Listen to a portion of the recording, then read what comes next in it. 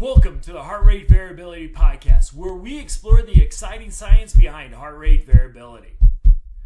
The material discussed in this podcast should not be taken as medical advice. Please check with your medical provider to make sure any suggestions or strategies are right for you. Visit us at the OptimalHRV.com website to learn more about the Optimal HRV app, download a free copy of Matt's book, Heart Rate Variability, and also get show notes and additional resources around heart rate variability and its applications.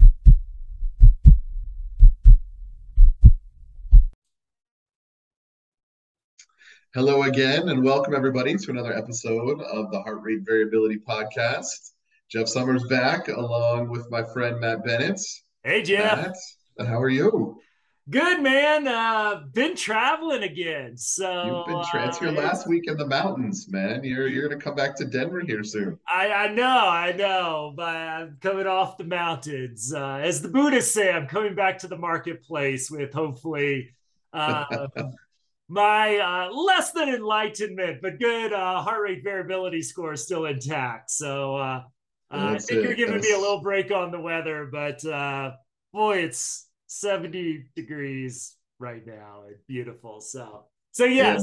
96 here in Denver. I'm yes. glad it's 70 up there. That's good. Well, I was in DC. I know we're going to talk about that, but that's right. I got a reminder. I know you were in Florida recently, so Orlando, baby. We complain in dry heat. So that is a thing.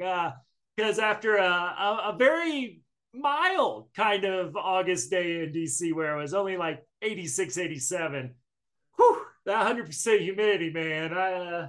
I hadn't sweated like that just walking around in a long time. So I remind you of the Midwest this time of year, my friend. Yeah, I think DC even has it a little bit more than we did in Indiana. But yeah, I was talking to my mom. I think they were up at 96%. So I'll give them their proper props. Yeah. No thanks. yeah, man. I don't know. Yeah, I'm glad that's not a thing here in Denver. Put it that way. Exactly. That's it. So you have been traveling. You mentioned you were in DC. Let's spend some time talking about that because I think it's very topical. Everybody who's been listening to our podcast knows your passion and our passion for professionals taking care of themselves and how challenged there are a specific number of professionals in particular to do that with the current sort of state of the world, healthcare being top of that list. Yeah. So, you went to the ACU conference, was it 2 weeks ago now? Yeah. And came away, what's the right, frightened? I don't know, what's the right word? You tell me. I would say reinforced. So let me give credit where it's due. This is the Associations of Clinicians for the Underserved, and they do amazing work. So they're sort of a cohort of what's called primary care associations around the country, and they really deliver really world-class healthcare to historically underserved populations who often historically haven't been able to afford healthcare. And I'll be a little political here. There is still states that haven't expanded Medicaid and don't want the federal government to just dump a bunch of cash on them. So some are still doing this, but these are federally qualified health centers for the most part, and sort of the folks that help support their work. So just a shout out to the great folks at ACU and the Star Center. I put in my typical one that is hardly ever accepted: the future of trauma-informed care. Kind of, hey, I know this is 10 years ahead of its time sort of thing to talk about heart rate variability. And even though they did not accept it as a workshop, I just want to thank them, for allowing me to have a booth at the conference at no cost, to share the fact that I just recently updated and expanded our heart rate variability book. So I know shameless plug worked in there with a thank you, but when I was talking to them about just worried about this health inequity growing, that biometrics are really transforming how the way we look at health, with I believe HRV leading the way. There is still a barrier of cost there, that if you can't afford a $30 a month membership, or you can't afford a $400 watch, that folks that struggle with trauma, homelessness, poverty, abuse, the things I've dedicated my career with to, aren't getting this technology. And so they gave me a booth, and so I got to talk a lot of heart rate variability with folks. That was a lot of fun, as well as just learn. That's what I missed about conferences. It's there's those folks, Jeff. I don't know, you see this at technology work conferences, but there's kind of the folks that think they're too good for the workshops, that they always just hang out in the lobby. I'm one of those people that when I hit that level, Jeff, just hit me across the head, because I never want to be the person that says I can't learn anything from anybody anymore. So I just plot my butt at a whole bunch of workshops.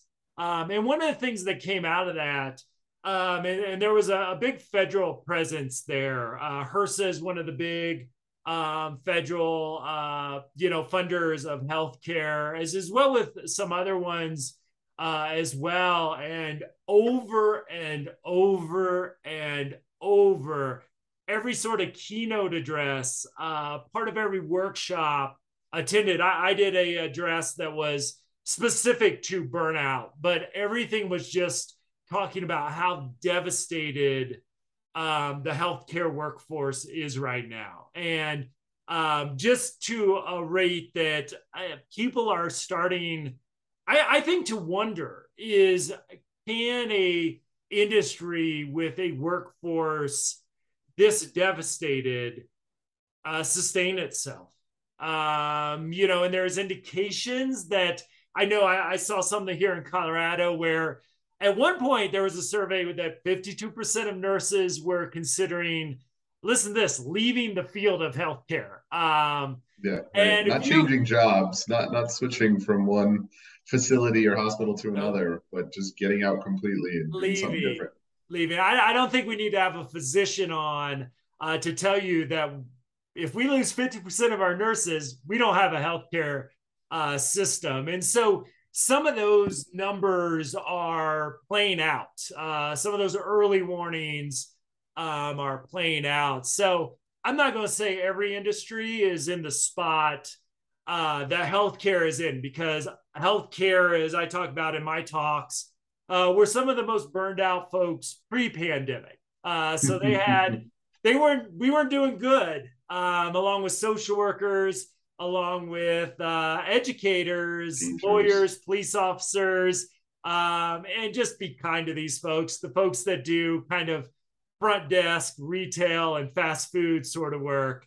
All those industries, maybe lawyers, not so much, but none of those industries have had a good last 2.5 years. If you think about educators, healthcare, retail, law enforcement, some of those challenges look unique to those industries, but are just devastated. So I thought, it'd be worth sharing a little bit about sort of what I've seen for maybe the industry impacted most by the last 2.5 years. But I think sometimes when you look at the folks that are most traumatized, most impacted, and I give my friends at ACU just so much credit for bringing this to the forefront of the conference. I don't know if they did that even intentionally. I think they did to some extent. They gave me a platform, and some others specifically look at this, but some of this is just like, hey, we've got HRSA, we've got legislative representatives, and this is what they wanted to talk about too. Yeah, I mean, this is something that we've talked about in various podcasts, and as you said, not something that's surprising, but it really sounds like the level to which things have gotten was a bit of a surprise to you. And that I guess for somebody who wasn't there, what were some of the solutions that they talked about? I mean, what, talking about it as a problem is one thing, but it's another thing of what do we do from here? Where do we go from here? Was that part of the talk track or not? A little bit.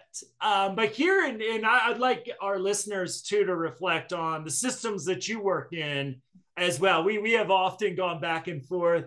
My experience in education, healthcare, social services, criminal justice. In other words, I haven't worked the front desk of a McDonald's, but I kind of, and I'm not a lawyer, but I check off a lot of the other boxes there. Looking at, what this is, the problem that we're hitting, and I think that this is an inherent problem sort of to American capitalism to some extent. And don't worry, audience, I'm not going to throw capitalism under the bus. I can, but it's probably not, this is not the place to do it.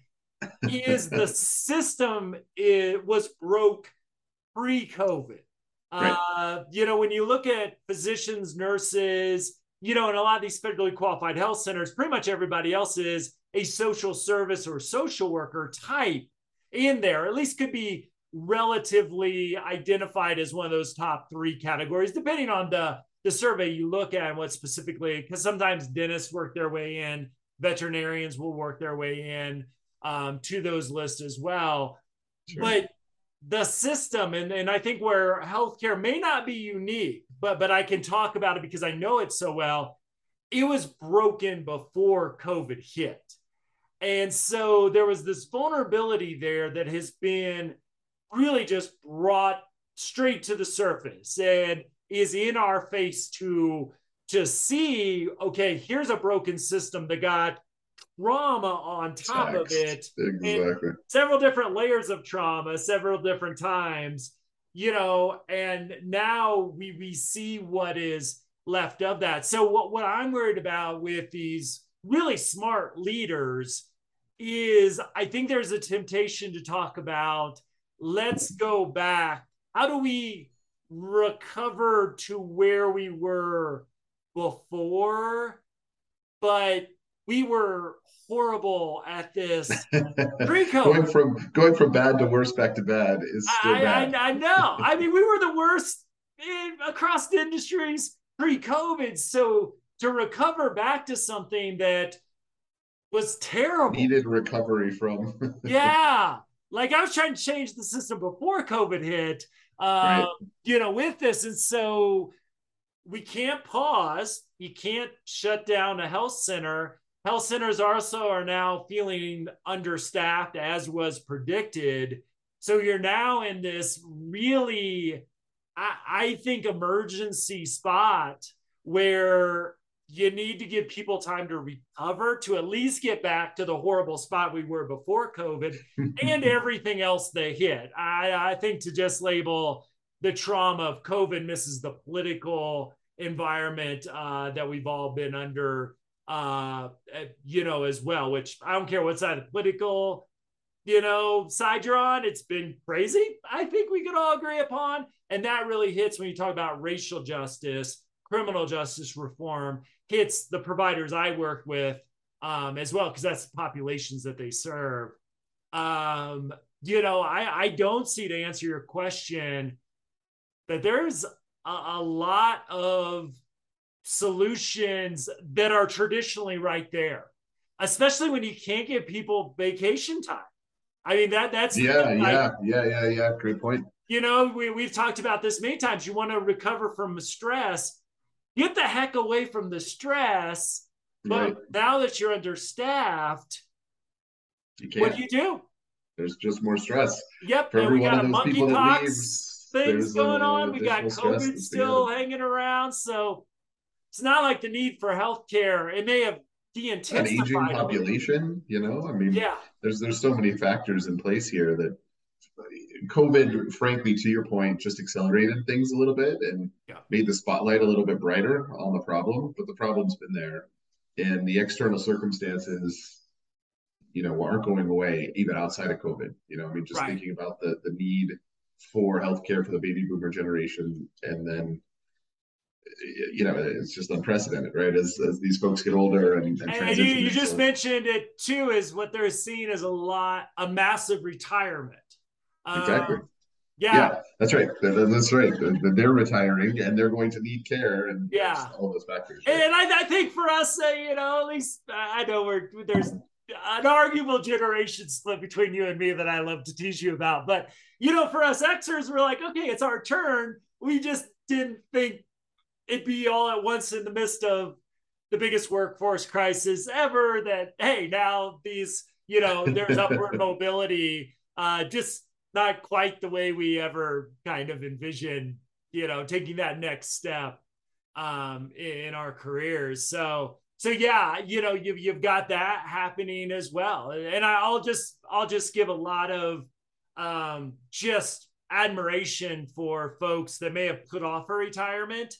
Yeah, right. May have, because of age, added additional risk to their life and family to continue to see us to this point. So I'm not going to begrudge anybody for retiring, because I know a lot of people disproportionately put their own health wellness on the line and put off their own retirement to meet the crisis, the public health crisis of our generation. So that's it. So, I mean, as you well know, a lot of our listeners are in this space, social service, healthcare, some combination thereof. I mean, it's all one and the same to some extent. So, what advice do you have? I mean, you're somebody who spent some time in there, got out of it to some extent. You still work in the space, but not directly on a day to day. As an employee working with folks, you're training and empowering other folks to be able to do their jobs better. What advice do you give them? How do they manage this? What's going on? Yeah, and so one is to think about this as I like to think about putting on, and we've touched on this in previous podcast. What is the recovery plan?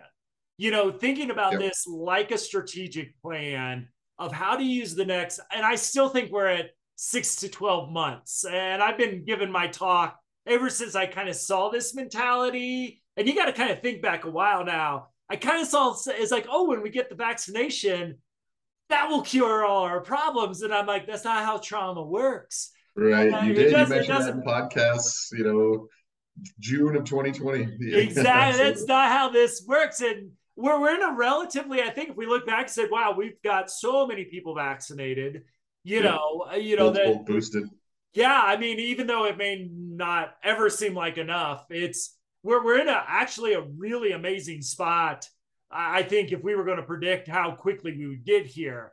So right. Ever since that, I've been like, no, it's not going to go away. A vaccination doesn't heal the trauma, the mental health crisis that our workforce is in. And so I still think, even though my message has evolved over time with the situation, maybe somebody took me up on that idea way back about a year and a half ago to start thinking about this. But even if you took my training, you established everything, the wave of stress and trauma, was going to hit. And now that it has, and this is where I really think it's looking at something like a heart rate variability. Like, how do you know you're keeping your workforce healthy? And I think that's a question that we have to try to challenge ourselves with. And I just want to put out there, I think there's a reason we have been in the more for-profit business world with innovators than healthcare social services, because when you're in the midst of a crisis, sure, innovation is really difficult. Finding funding for it, find time for it, doing implementation science, all that, changing habits, all that is really difficult. So, I've really encouraged people to think about things like time off and taking a 12-month calendar out and saying, okay, we know we can't have more than one person out in any given week right now. And because we are also short staffed, how do we ensure people are getting time away from this work? Bringing in therapy in-house to do that. Rethinking self-care. I mean, this has been a little bit of a soapbox. It's a term that has died and has died so amazingly quickly that it's no longer okay to blame it's an individual failure for being burned out. And that makes total sense with everything we've talked about on the show in the past of, no, really, the organizational aspects are going to lead to burnout. Now, are there individual habits that can build resiliency? Absolutely, yes. So having people think about their personal recovery plan, this needs to be, we need to hold the dilemma of your personal behaviors. And as we've talked about, nutrition, movement, sleep, those are the foundations for good heart rate variability and resiliency to stress. That's going to, you don't do those things, your stress response is going to struggle anyway. But then from organizational perspective, what resources do we give to help people recover? And I really hope, even though I get right now that it's tremendously hard to implement anything new when you're trying to bail out the ship, to say, hey, let's take on a new initiative. There's not a whole lot of energy for that. But I think, I would love, you've got to track this in some way. You've got to measure, if you bring a therapist in-house, is that helping with this recovery? And then, why I would just love to give everybody, access to some of this science right now is I think, the HRV biofeedback, resonance frequency breathing. I know, and we've talked about this so much on this episode, but that was my recovery. I was just amazed as I started to really integrate that 40 minutes a day, 20 minutes of really good, approved practice, and then 20 minutes as I watch. I did watch Westworld, season 4 of Westworld. Holy hell.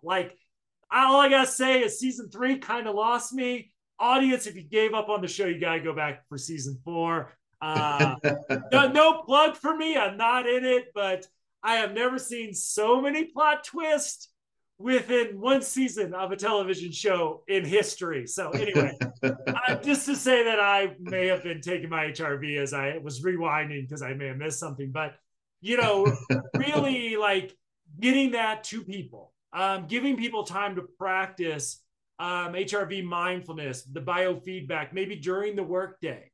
Could you give them 20 minutes for that focused time?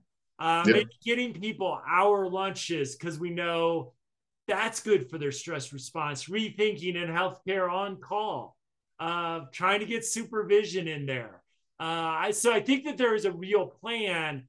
I think the real hard part is, one is the staffing shortage, and 2, trying to change how do you integrate a supervision structure that can help people co-regulate. How can you get people on vacation? How can you maybe start to measure heart rate variability to ensure these are working? I think I'm never going to sugarcoat anything. That's doable, but it's really hard. And where I really worry, Jeff, is our leaders are burnt. Sure. Like leadership has not been, really, I would say, incredibly adversely impacted by this. And I think this is across professions as well, because we've been trying to keep people safe. We've tried to keep people healthy. We've tried to keep people working. And that's it. Leaders trying to find people to work, And so you've been holding on to your own stuff, dealing with your own stuff, because we've all these stressors, politics, civil rights, pandemic, all this, land war in Europe, whatever your trigger is, we got all it for you. Exactly. Try and deal with our own mental health while supporting systems that needed an extraordinary amount of leadership, management support to survive. We were just talking about, and one of the restaurant right across the street from me that has great vegan tacos, great vegan pizza, and for a while I had a happy hour starting at noon with killer margs. That's right. The only pizza and taco joint that you ever heard of. They really closed their doors. So, so it's just, I think we've been through this extraordinary time. And, if you're listening to this podcast, I think being a little creative, like what can we do in a way. And I think heart rate variability, it's giving people daily feedback. People are focusing daily on their wellness. The RF frequency, mindfulness, biofeedback. I mean, those were just such huge pieces of my own recovery because the HRV data told me I was doing terrible about 14, 15 months ago. I was treading water and I was pretty good to get there, but sure. I was starting to go down, and here comes Ina and that functionality, and I've got data to show I'm in the hundreds somehow nowadays. Like, I've actually been able to increase that during a time where I'm trying to keep, I don't know how many companies I'm doing now, but like 18 companies that I started, a lot of those with you during the pandemic. It hasn't been the easiest time to launch an innovative tech company or a nonprofit or, everything all of the above. Exactly. Write 2 books, all of those things. Working with a team on 3 different continents. I don't know if we've counted time zones at this point, but a lot of them. Absolutely. Yeah. So I mean, we need advocates for this, and this isn't a shameless plug for Optimal. I hope we provide you the tool. I know we bring sure. the tracking and the RF assessment into the same app, and hopefully at a very affordable, like I said, by less than $5 a month, which has always been a focus of ours as well. So. And we can set up teams on here. We can set up organizations.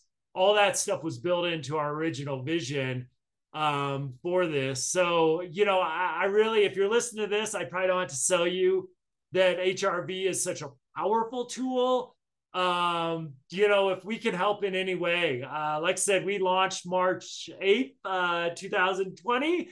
So we weren't kind of where we wanted to be. I mean, I have fantasies about what if we started a year before, but I don't have quick epiphanies.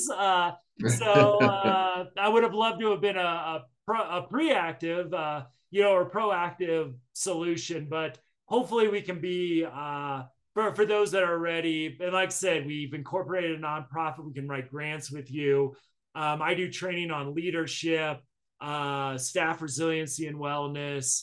And again, not shameless plugs, but we're here to help because I care about these people. Not only do I care in healthcare and social services and education, it's the people that are working there, these social justice healthcare warriors, the educators who are still in education because a lot of folks are leaving. But I care about the kids they serve. I care about the families they serve.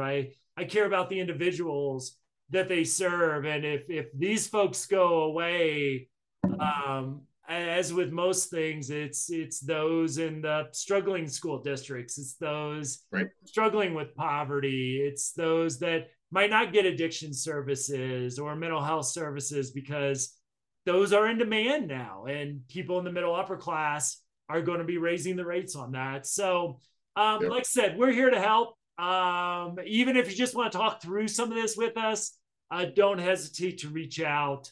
Because if we can help in any way, or if I can get you to somebody who can, I definitely will as well. That's it. That's well said. I think it's a good way to end. I mean, ultimately providing visibility and awareness and sort of what's going on and making people realize, look, we're in the situation. We got to find ways to make things better, improve, and offer tools to do that is about all we can do. Yeah, because what we really want to do, Jeff, here is there's an idea that I don't think we've talked about in a while called post-traumatic growth. And it's really, there's resiliency. And if you're still doing what you're doing, you're resilient, right? We get up, we bounce back in the face of hardship. But there's an opportunity in all this. And this is where in my clinical work, we call it post-traumatic growth, but we've all been through a lot of trauma lately. And we know that if we really spend the time to heal, not just recover will maybe mitigate some of the more severe symptoms, mental health, medical, social, cognitive symptoms of burnout and trauma.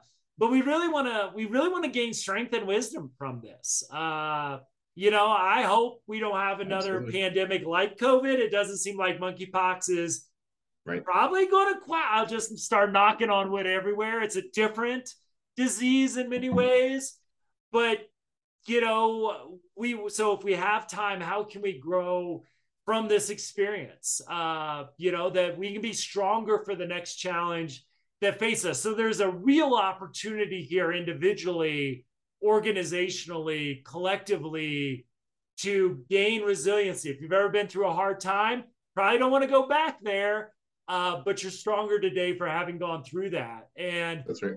That opportunity is staring us in the face, but it's not easy. It's going to be really difficult.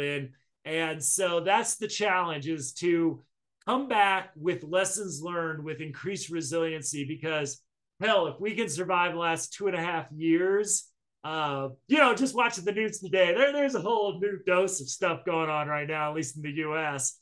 Always is. Hopefully we can survive and maybe really address some of these larger issues going forward. So that'll be my last words, Jeff. Thanks for doing this with me. I'm glad to get this message out there. Absolutely. Glad to be a part of it. Thanks everybody for, your continued interest. OptimalHRV.com. If you want to learn more about what we're doing, reach out. As Matt said, we talk to a lot of people just to help them. They might not be using the app, but they want to understand HRV better. They want to understand biofeedback training. They just, want to learn. Reach out. We're more than happy to spend time with folks that want to spend time with us. So. Yep, and hey, I got to plug it. The updated and revised version of heart rate variability. We're not kind of pushing this out aggressively because it's nice when somebody buys your book every once in a while. But, you can get the PDF for free if you go to optimalhrv.com, sign up for our email list. Love to get your feedback on it. It's got 100 new pages. So even if you read the first one, there's a lot of expanded, updated material in there. So if you're thinking you might have been traumatized throughout this, like most of us, we wrote a book on that. So please get it. I'd love to get your feedback on it too. So that's it. Well, thanks, Matt. Thanks, everybody. We'll see you next week. Take care, everybody.